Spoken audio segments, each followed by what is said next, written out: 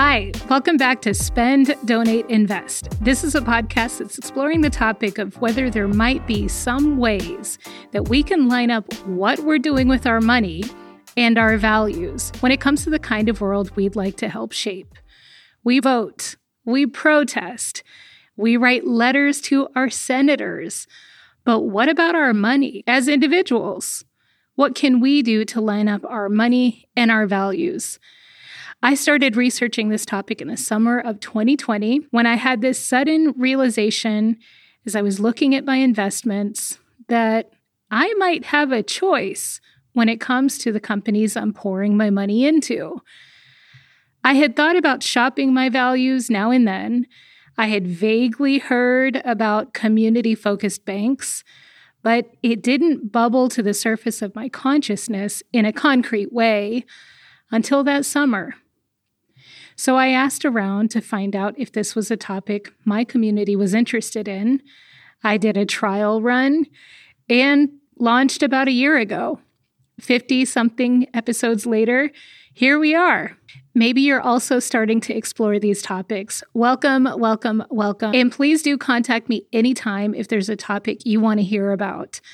Or maybe you're not new to this and you are, in fact, true to this. Welcome. And please also get in touch. What should we be thinking about? Guide us, experienced ones, as we seek more alignment in our lives with our values and our actions. The email address for this show is spenddonateInvest@gmail.com. I'm your host. I go by Gigi. That's short for Genet Gimja. I do my best to bring gentle, realistic suggestions based on the topics you request.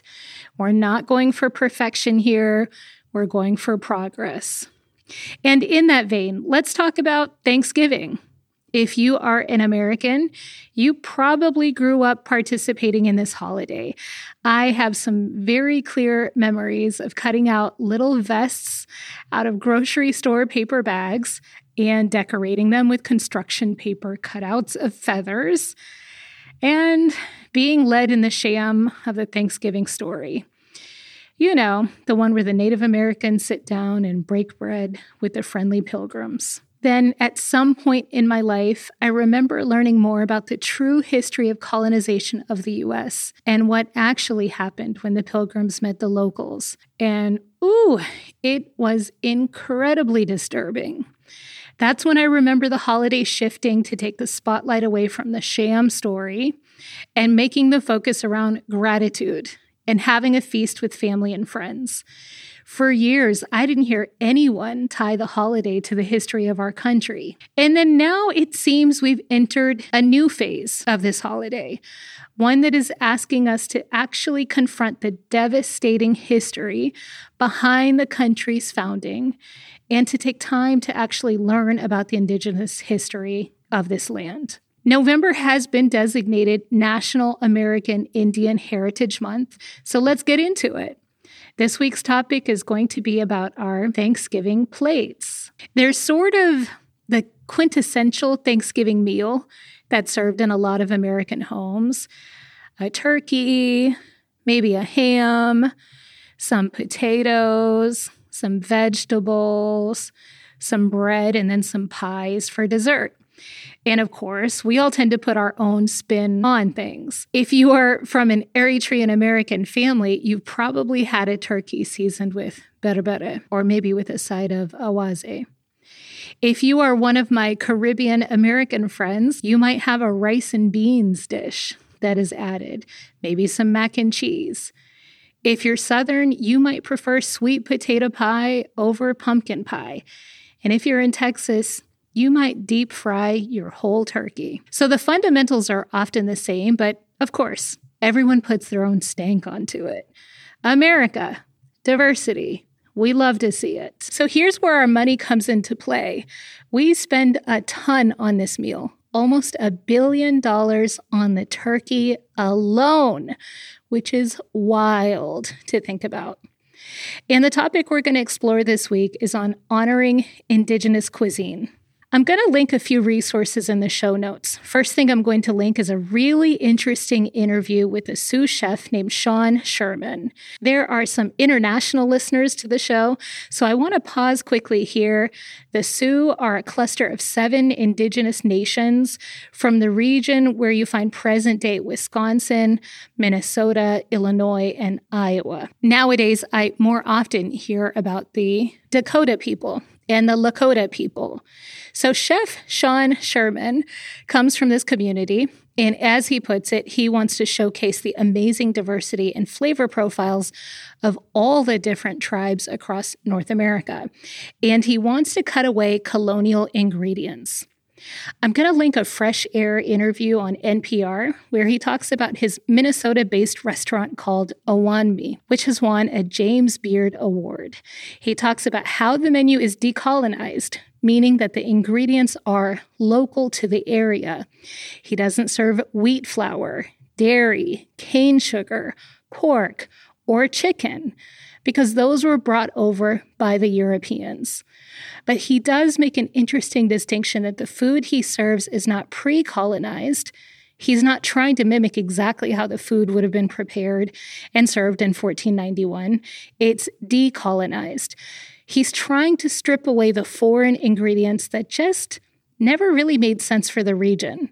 So he's serving ingredients like wild rice, rabbit, rose hips, blueberries, turkey, duck sausage. I'm looking at his menu now. There's trout and corn, bison, mushrooms. Man, it looks delicious. It says on his website that they prioritize purchasing from indigenous food producers locally and nationally.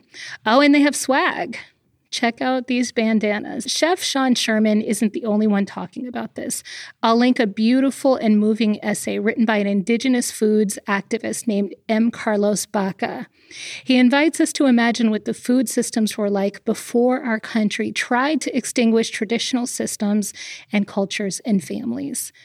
I'm also going to include a link with an interview with Chef Nephi Craig, a Navajo chef who gives a broader interpretation of what it could mean for you to decolonize your Thanksgiving plate.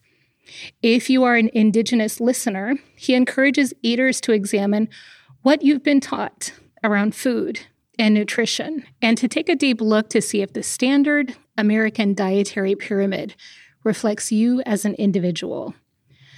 I really felt that.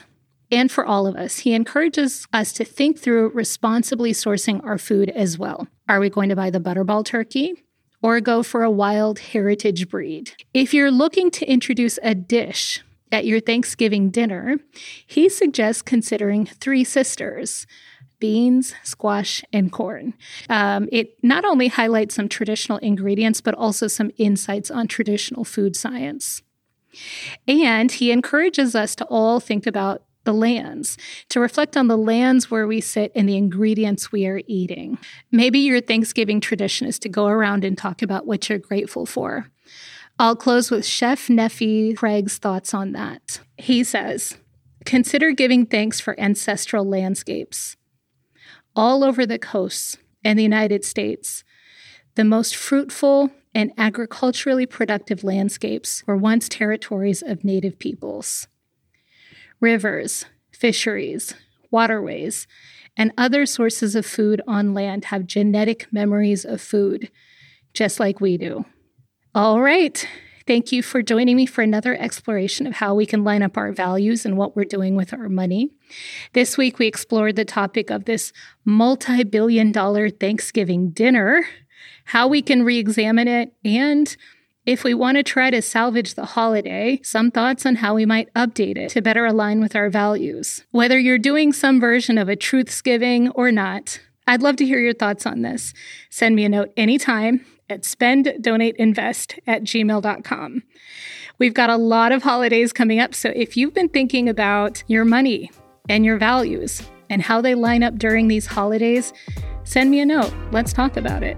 If you're wondering how you can support the show, please share an episode with your colleagues, your friends, your family, your frenemies. Word of mouth is still how people discover a podcast, so thank you for spreading the word. Let's talk again soon.